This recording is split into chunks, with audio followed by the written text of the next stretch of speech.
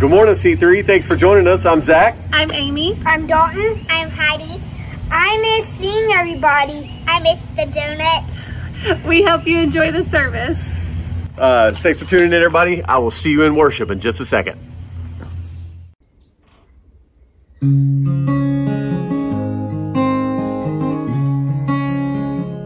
What gift of grace is Jesus my Redeemer? There is no more for heaven now to give. He is my joy, my righteousness and freedom, my steadfast love, my deep and boundless peace. To this I hold, my hope is only Jesus. For my life is wholly bound to His. Oh, how strange and divine, I can sing all is mine, yet not I, but through Christ in me. Night is dark, but I am not forsaken, for by my side the Savior He will stay. I labor on in weakness and rejoicing, for in my need His power is displayed. To this I hold, my shepherd will defend me. Through the deepest valley He will lead. Oh, the night has been won, and I shall overcome, yet not I, but through Christ in me. Fate I dread, I know that I'm forgiven. The future sure, the price it has been paid. For Jesus bled and suffered for my pardon, and He was raised to overthrow the grave. To this I hold, my sin has been defeated. Jesus now endeavor is my plea. Oh, the chains are released, I can sing, I am free, yet not I, but through Christ in me. With every breath I long to follow Jesus, for He has said that He will bring me home, and day by day I know He will renew me until I stand with joy before the throne. To this I hold, my hope is only Jesus. All the glory evermore to Him. When the race is complete, still my lips shall repeat, yet not I, but through Christ in me. When the race is complete, still my lips shall repeat, yet not I, but through Christ in me. Hi, everyone. I'm bringing you the call to worship today. I did it a couple of weeks ago and encouraged you then to read Isaiah 60. Because of the time constraints, I can't read you the whole chapter, but I want to read you the first 3 verses today. It's a great encouragement to me, and in the times we're in, I think it will be for you too. Isaiah 60, 1 through 3. Arise, shine, for your light has come, and the glory of the Lord rises upon you. See, darkness covers the earth, and thick darkness is over all the peoples. But the Lord rises upon you, and his glory appears over you. Nations will come to your light, and kings to the brightness of your dawn. That's a great encouragement to me, and how the Lord delivers his people. And I just encourage you to read the whole chapter and praise him and worship him, and everyone have a great week. Thank you. Hey, good morning again. Welcome to Christ Community Church. We're so glad you guys have joined us for our online service. Thanks, Bethany, for the awesome music this morning. And thank you, Michael Shower, for the call to worship. You guys go ahead, gather around. We're going to sing 10,000 Reasons. We encourage you guys to sing along and worship with us this morning.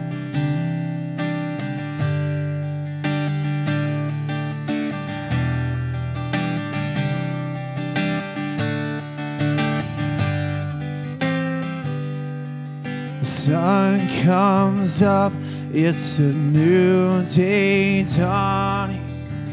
It's time to sing your song again. Whatever may pass and whatever lies before me, let me be singing when the evening comes. So bless the Lord, oh my soul, oh my soul. Worship his holy name. Sing like never before, oh my soul. Worship your holy name.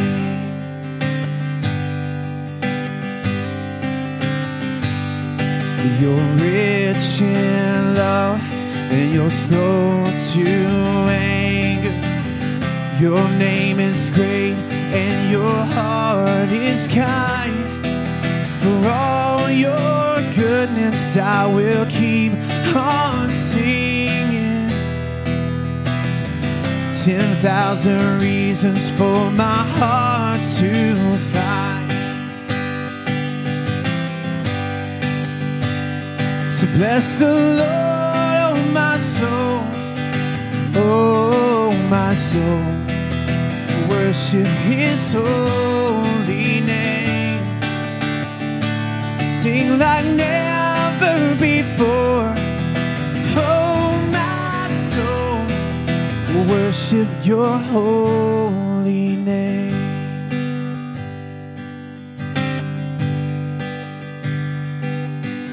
And on that day when my strength is failing, the end draws near and my time has come. Still my soul will sing your praise unending. 10,000 years and then forevermore.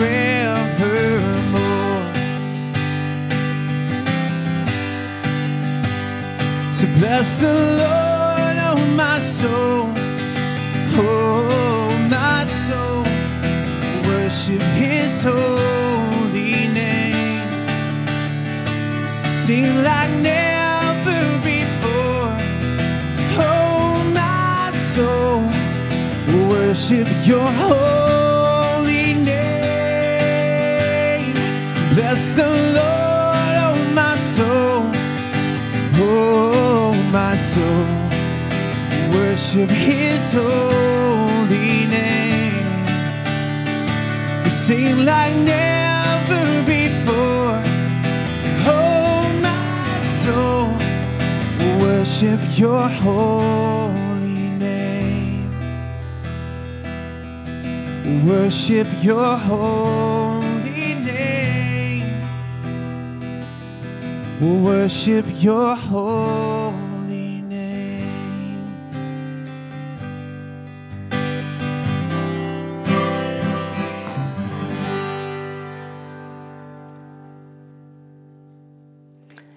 Good morning, and welcome to Christ Community Church. We're going to start this morning with a little bit of a quiz, a rhetorical question at least. And that is this: What do these, I'm going to give you a list of movies and series. What do these movies and series have in common? Okay? So think about that as we open up today. And if you've got someone in your house that you're watching with, maybe you can ask them, what do you think these movies and series have in common? Okay, so it's a short list. Movies like Fargo, Breaking Bad, Better Call Saul, Ozark, The Irishman, basically any mafia movie. What do those movies and series have in common? And I'm going to give you a hint. And the hint is actually a much older story that comes from Shakespeare. It's the story of Macbeth. Do you remember that from your high school English maybe, or freshman comp class or lit class? Macbeth was a loyal guy. It's set in Scotland, and he came back from a war with his best friend, Banquo, and those guys had helped to win the war. And they were thanes, but it was like they were earls. So they were noblemen, but certainly not the king or anything like that. And they were loyal to the king. They had won the war for him. But on their coming back, Macbeth and Banquo met these three weird sisters. They were like sorceresses. And they said to Macbeth, they gave him the idea that if he took matters into his own hands, he could be king. Well, it wasn't Macbeth's place to be king. There already was a king, and the king had two sons. And of course, because of the law of primogeniture, Macbeth wasn't in line to be king, so it wasn't his to be. So they offered him something that wasn't his to have. Well, that business got going in his head. And he went home and made a plan with his wife to become king anyway, to take what it was that he wanted. So by the end, and that's what he did. That's what the play is about. So by the end, so they did that. They killed the king. They killed a lot of people. And by the end of the play, this is what Macbeth says. Macbeth says this. He's offered the idea. He thinks the idea, maybe I can turn back. Maybe I haven't gone too far. And he says this, I am in blood, stepped in so far. Should I wade no more, returning were as tedious as go o'er. So he's saying that I've gone this far in the killing and the bloodshed to become what I want to be, to take what I want, that it's harder to turn around and go backwards than to just keep going forward. So I'm just going to keep going forward. Strange things I have in head that will to hand, which must be acted ere they may be scanned. I've got things in my head that I'm going to bring to my hands. That is what I'm going to do. So that's the story of Macbeth. And in the end, of course, he destroys not only everybody else, but his own family and himself. So that's a big hint as to what those movies have in common. And that's what Larry will be talking about today. So, Len? Thank you, Spouse. You're welcome. Good morning. It's great to be with y'all. I hope you're doing well. If you got a copy of the scriptures, I wish you'd turn to Luke 24. And we're going to look at early Sunday morning on the day of Jesus' resurrection. He was crucified 2 days earlier on Friday and was placed in a tomb that afternoon, Friday afternoon. And he stayed in that tomb Friday afternoon and night, all day Saturday, and part of early Sunday morning. And then the Bible declares that he resurrected. And we're going to read a little bit of this account from Luke 24. Everyone has been, throughout those 3 days, Friday, Saturday, and early Sunday morning, they've been hiding, they've been mourning, they've been in shock, all the disciples, all the followers and friends of Jesus. And they can't believe that the person that they had put their faith in as the Messiah, the one that was going to make things right and bring God's kingdom into reality upon the earth, and was going to bless them with favor and with honor and with life. He's been killed. And they've seen it, so they're convinced of it. And they're all hiding. And we pick up in verse 1 of chapter 24 of Luke with some ladies who have been, according to Luke, have been following Jesus throughout his entire 3.5-year ministry. They're very close friends of Jesus's. And here's where we pick up on Luke 24:1. It says, early Sunday morning, the women, some followers of Jesus, went to the tomb taking spices, spices being myrrh and aloes is what they would have taken to anoint Jesus' body, taking spices that they had prepared. And we know that on Friday, a couple of men had, Joseph of Arimathea and Nicodemus had taken Jesus' body from the cross, and they had anointed it with spices and wrapped it in cloth and placed it in this tomb. But clearly they did not finish the job. There was still some body preparation that needed to be done that these ladies were coming to finish. And so they found the stone rolled away from the entrance, so they went in. But they didn't find Jesus' body. And as they stood there puzzled, two men appeared clothed in dazzling robes. And the women were terrified, and they bowed with their faces to the ground. And the men asked, "Why are you looking for the living among the dead?" Very significant question.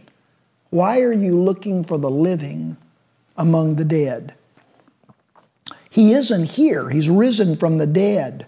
Remember what he told you in Galilee? That the Son of Man must be betrayed into the hands of sinful men and crucified. But he would rise again on the third day. And they remembered his words, and they rushed back to tell his disciples what had happened. And it was the women now. Luke is going to tell us who they are.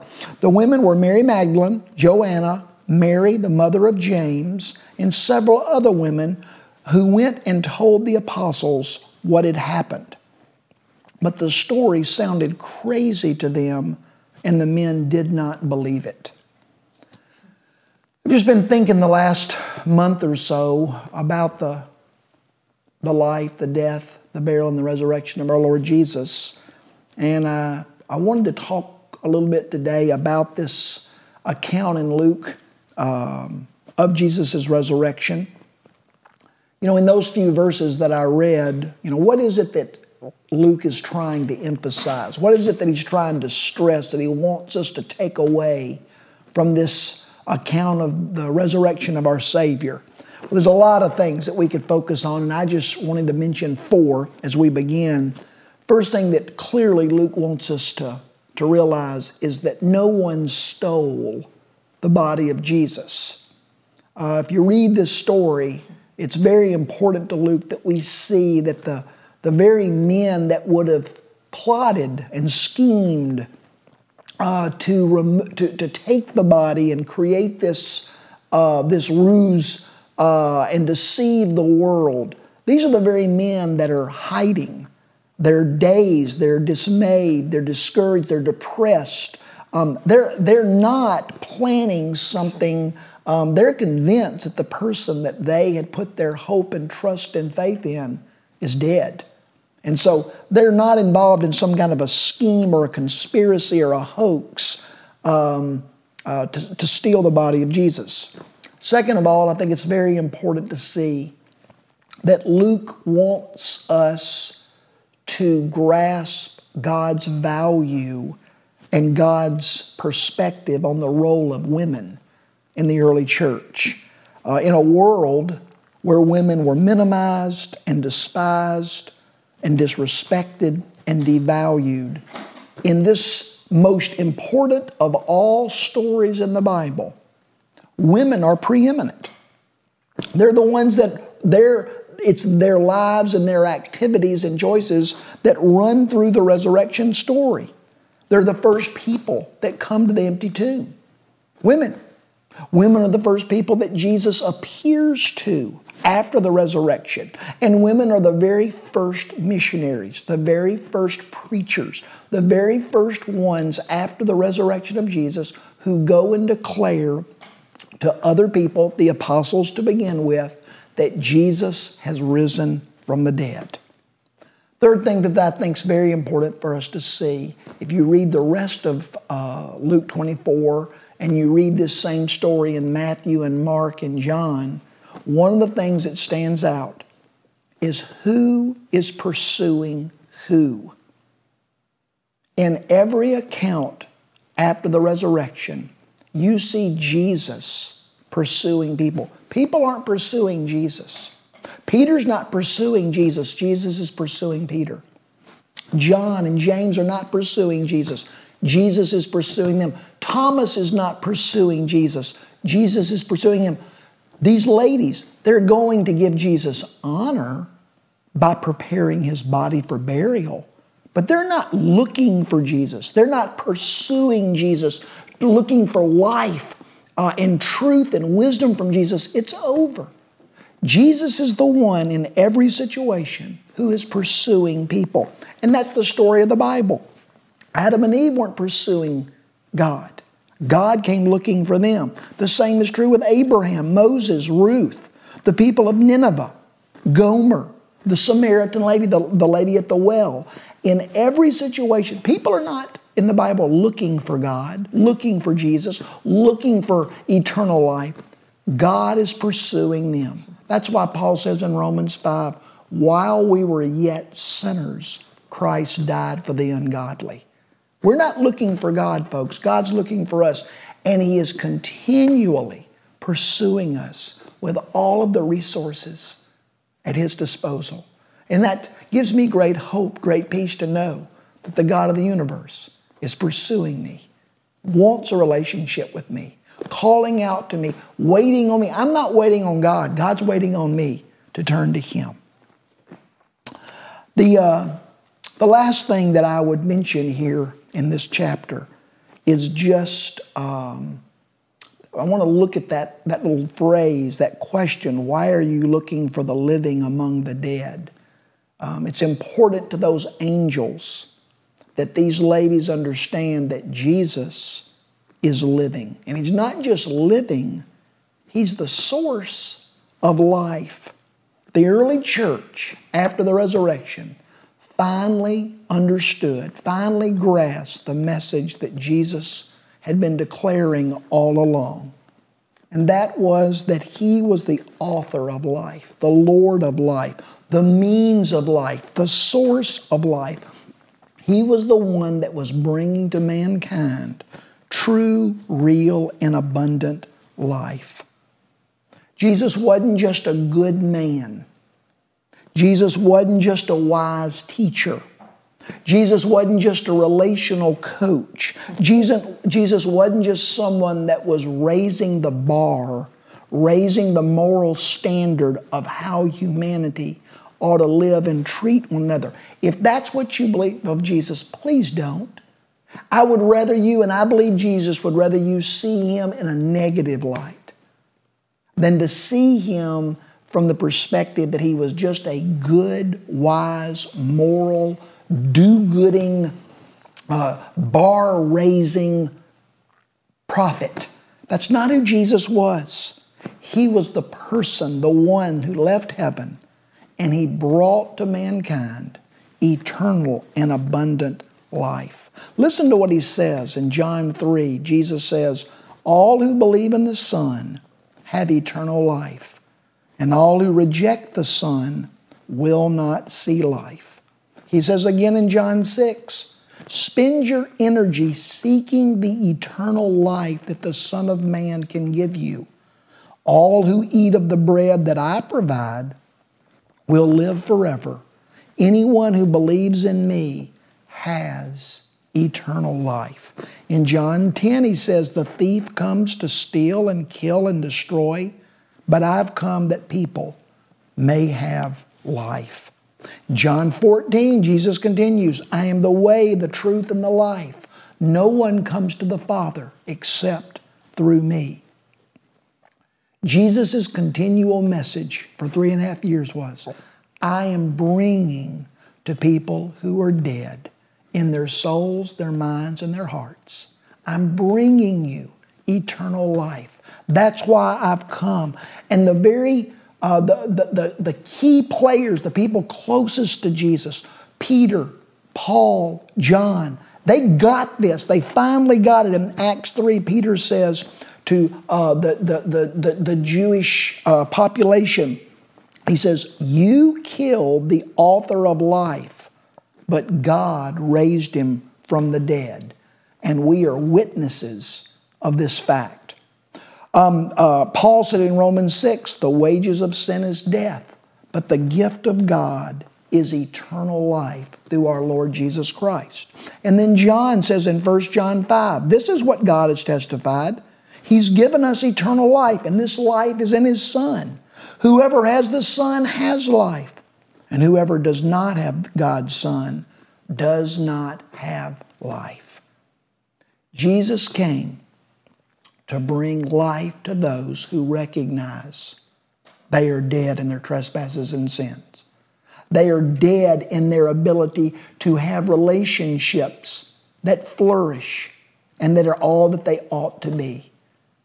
Jesus came to bring life to those who recognize that they are dead. That's why Jesus came. And that was His message. And that is the message that the early church finally got and proclaimed. Now, as we end today, I just want to take a few minutes and take this question that the angels asked these ladies. Why are you looking for the living among the dead? I want us to think about it just from a personal perspective, a practical perspective. I think it's significant for us to see it in the light of what was going on. Here are some ladies who had come to a place of death looking for life. Ladies had come to a place of death looking for life. And they left there disappointed, discouraged, and dissatisfied. I find that to be an amazing question for me to personally ask myself. Why are you looking for life in a place of death? We see it logically that you don't go to places of death to try to find life. And yet, that's really the story of the Bible, is it not? People who look to places and things of death trying to find life. Let me give you some examples. Lot went to Sodom looking for life. He didn't find it. Abraham went to Egypt and to a lady named Hagar looking for life, but he found death. Jacob thought, I can experience life. Here's a man, my uncle Laban, who's robbing me of life, keeping me from life. I know I'll use deception and trickery. I'll one-up him. I'll beat him at his own game. And through those attempts, I'll find life. But he did not. Joseph's brothers, they had a real family problem, a real family conflict. Their dad favored one of the brothers over the others, and that's wrong. But rather than handling that wisely and effectively, the brothers thought, we'll get rid of this person, this family member who is causing us pain, that's robbing us of life. We'll get rid of him. We'll use death to find life. And it didn't work. Miriam and Aaron felt like Moses had married the wrong person. And it created a real family rift.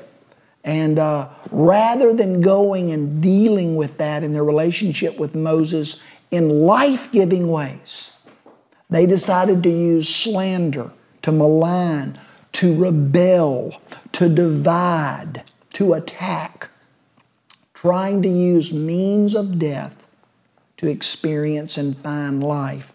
But it did not work. Achan thought, I can find life by stealing money from Jericho. But he found death. Samson thought he could find life in a relationship with Delilah, but he found death. Michal, one of David's wives, saw David behaving in a way that she passionately disagreed with, that embarrassed her. Rather than going to him and having a reasonable, kind, respectful conversation and discussing the issue, she thought public scorn and ridicule and shame, things that are a part of death, that she could use those death techniques to create life in a relationship with her husband. It didn't work. David thought he could find life in an affair with Bathsheba, but he experienced death instead. The prodigal son didn't like living in relationship with his dad. Rather than going to his dad and working out a plan in their family where they could both live happily and accept the atmosphere and rules of the home, the prodigal son said, I know what will give me life. I know where I'll find life. I'll run away. I'll end the relationship and run away to a distant land. But in the distant land, the prodigal son did not find life. The older brother, his brother, the prodigal's brother, he had a real problem with unforgiveness, with holding grudges, with wanting revenge against his brother because of the wrong that his brother had done. But rather than looking to means of life, life-giving techniques and tools in the relationship and the family, he decided to isolate himself, to withdraw, to write his brother off. And in the process, he missed out on the life of the party. I could go on and on and on with biblical examples. It's always the same result. When people turn to death trying to find life, they always leave disappointed, discouraged, and dissatisfied. I believe it's the main point of the Ten Commandments. God said, don't do these things. They're means that you're going to try to use to experience life. But they're death ways: lying, adultery, murder, idolatry. These are death tools. Don't turn to them trying to find life. They won't work. The book of Proverbs is nothing more than 31 chapters written by the wisest man that ever lived. And chapter after chapter after chapter declares, don't use death means to try to find life. You never will. That's why the Bible says that we shouldn't worship idols. Don't look to gods of stone and wood trying to find life. They're dead. And where there's death, you'll never find life. You'll always be left disappointed, discouraged, and dissatisfied. That's why the psalmist in Psalm 135 says, the idols of the nations are made of silver and gold, and they're shaped by human hands, with mouths that cannot speak, and eyes that cannot see, and ears that cannot hear, and lungs that cannot breathe. And all who make them and all who trust in them will wind up just like them, dead. We cannot look to death things as a means and a source of finding life. How disappointing, how discouraging, how dissatisfying to try to seek life where there is only death. Death places, death things, death activities. That's why Paul says in Romans 8, letting your sinful nature control your mind always leads to death. He says a little later, if you live by your sinful nature, you will experience death. And yet personally, how many times do I continually try to convince myself that I'm the exception? That rule does not apply to me. I can turn to death activities, death things, death places, and I'll find life there. But just like the ladies at the tomb, when I go to death places, all I'm going to find is death. I will never find life there. And just like those ladies, I will leave disappointed, discouraged, and dissatisfied. Sherry mentioned all those movies. Hollywood gets it. They might not admit it, but they get it. That's why every year they produce dozens and dozens of movies that all proclaim the same thing. That when you look to death ways and things and places to try to find life, all you will ever find ultimately is more death. And Shakespeare said it before that, and Homer said it before that. Yes, that's exactly right. They all understood that Yes, principle. thank you. In Proverbs 14, Solomon says, there is a way that is appointed for every person that seems right, but in the end, it leads to death.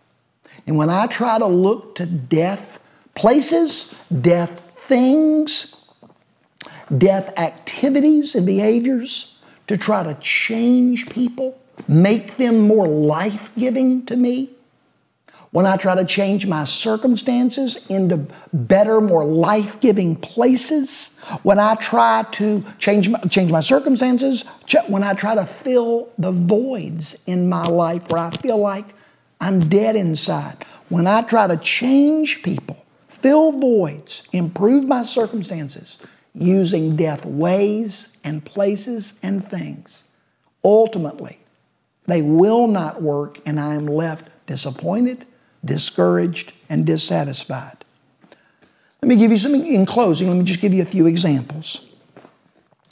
I would just challenge us to consider the foolishness, the futility of using death words. My wife and I, when we got married, I grew up in a home where there was a lot of death words spoken. And very quickly after we were married, I began to, you bring into your new home what you grew up with. And I did a lot of damage in our marriage and in our family using death words, trying to make things better. But it doesn't work. That's why Solomon says in Proverbs, I think it's either 12 or 18. In both of those chapters, Solomon basically says the same thing. Life and death are in the power of the tongue. I'm either going to speak life words, or I'm going to speak death words. And then in the other chapter it says that the words of a fool are like the thrust of a sword. Death, death. When I speak words that are hurtful, mean, nagging, disrespectful, when I bring up the past, when I speak words that are condescending, when I compare my mate or my children to others, anytime I'm speaking words of death, my ultimate motive is I'm trying to change them. I'm trying to change our family. I'm trying to make it more full of life. But speaking death words never creates life. Anger. The Bible says in James chapter 1 that the anger of man does not produce the righteousness of God. Getting angry, thinking that will produce life. It won't. Being unforgiving, holding grudges, taking revenge. Those are death things. They will not ever create life in my heart or in my relationships. Using lying, deceit, and dishonesty versus speaking the truth in love. Anytime I lie, trying to avoid consequences, trying to make things different, I'm using death trying to create life. Being stingy or greedy, not helping those that are in need, putting my financial blessings and security and happiness before the needs of those that are hurting and lacking. I'm using death trying to create life, and it will not work. Stealing. Oh my goodness. Taking that which does not belong to me, trying to experience life. Just like Achan, it will always end the same. And the tragedy is with all of these, but I'm thinking of stealing. It's what Sherry mentioned at the beginning. Anytime that I try to use death to find and create and experience life, not only do I experience death, but I bring death upon those around me as well. Complaining, being negative, fault-finding versus being grateful and appreciative and finding the good. Gossip, slander, criticism, and prejudice. Anytime that I think that I can raise my situation by luring others, it will never produce life. I'm using death trying to create life, and it will not happen in my marriage, in your marriage. We will never create life in our marital situations and relationships by using things that are of death, affairs, pornography, putting our children and our parents and our jobs and our friends before our mate. Anytime that I turn to death, thinking that it will create life, the Bible declares that it will not.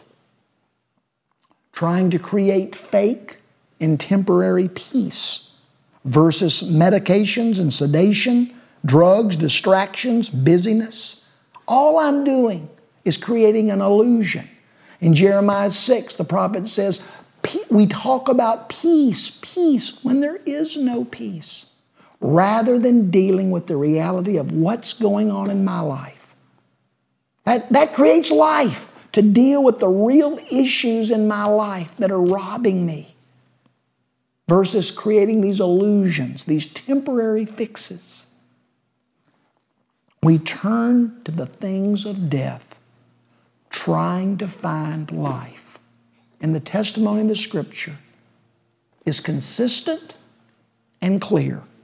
When we turn to death, trying to find life, when we turn to the things of the death, trying to find the living, we're going to ultimately and always be left disappointed, discouraged, and dissatisfied.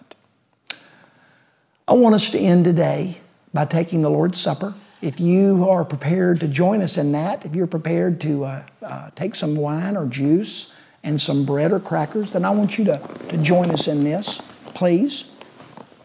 Paul says in Romans 3 that the wages of sin is death, but the gift of God is eternal life. I think that's Romans 6, excuse me. Nonetheless, we eat bread, which represents the body of Jesus.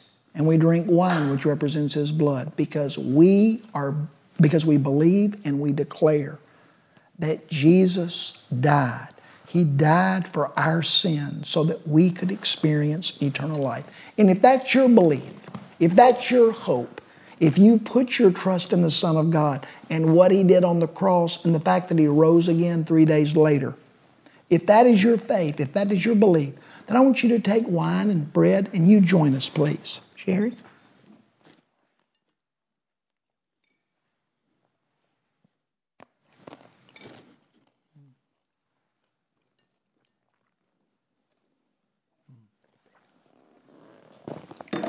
And I want to end today by just asking you to join me. Part of our church family, Randy Timms, has a brother, and his brother passed away a couple of days ago. And I want us to pray for him and his family, that God's grace would be real and powerful in his life. So please join me. Father God, we want to pray right now for Randy and his family. We're sad and sorry that they are going through such a terrible time of darkness and loss.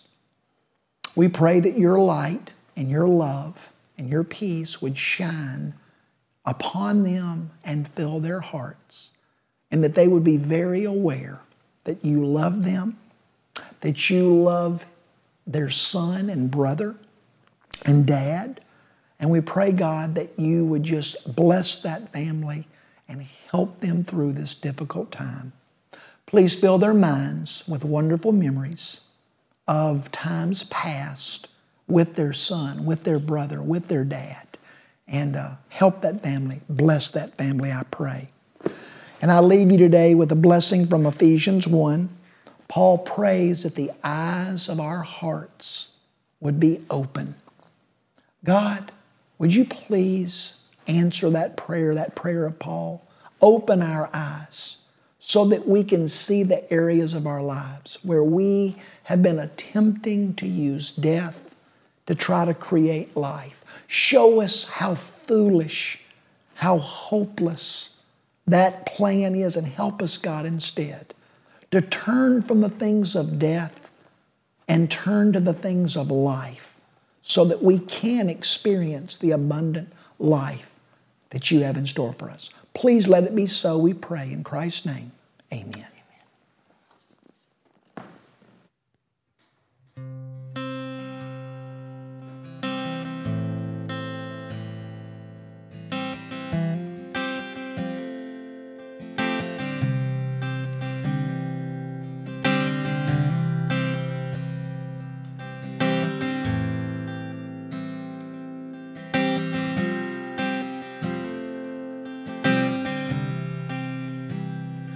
I fall down upon the ground, press my face against the earth, till my heart it rises over my head.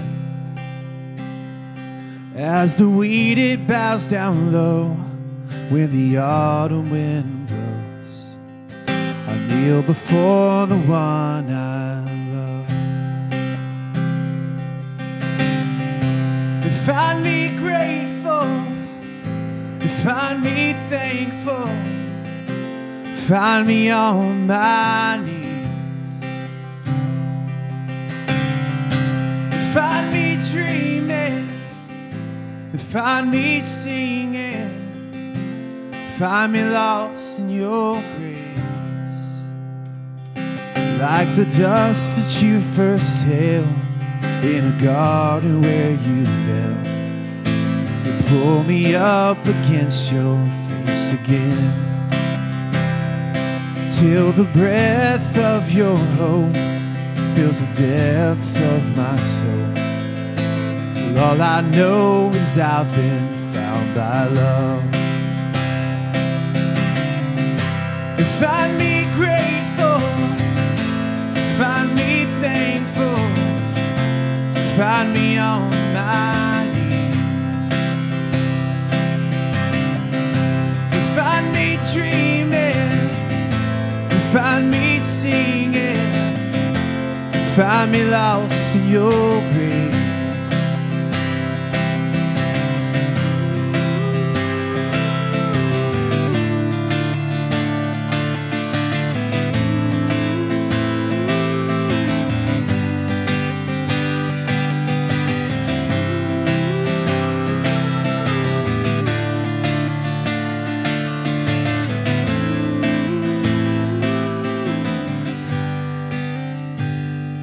Like the dust that you first held in a garden where you knelt, you pull me up against your face again, till the breath of your hope fills the depths of my soul, till all I know is I've been found by love. Find me grateful, find me thankful, find me on my knees, find me dreaming, find me singing, find me lost in your grace. Find me grateful, find me thankful, find me on my knees, find me dreaming, find me singing, find me lost in your grace. All right. Thanks again for joining us this week. Christ Community Church is the name of the church. We'll be back again next week, 10:15, Facebook Live, YouTube Live. Am I forgetting anything? Larry's house. Yeah, be at Larry's house. See you guys next week. Y'all have an awesome, great week. Thank y'all.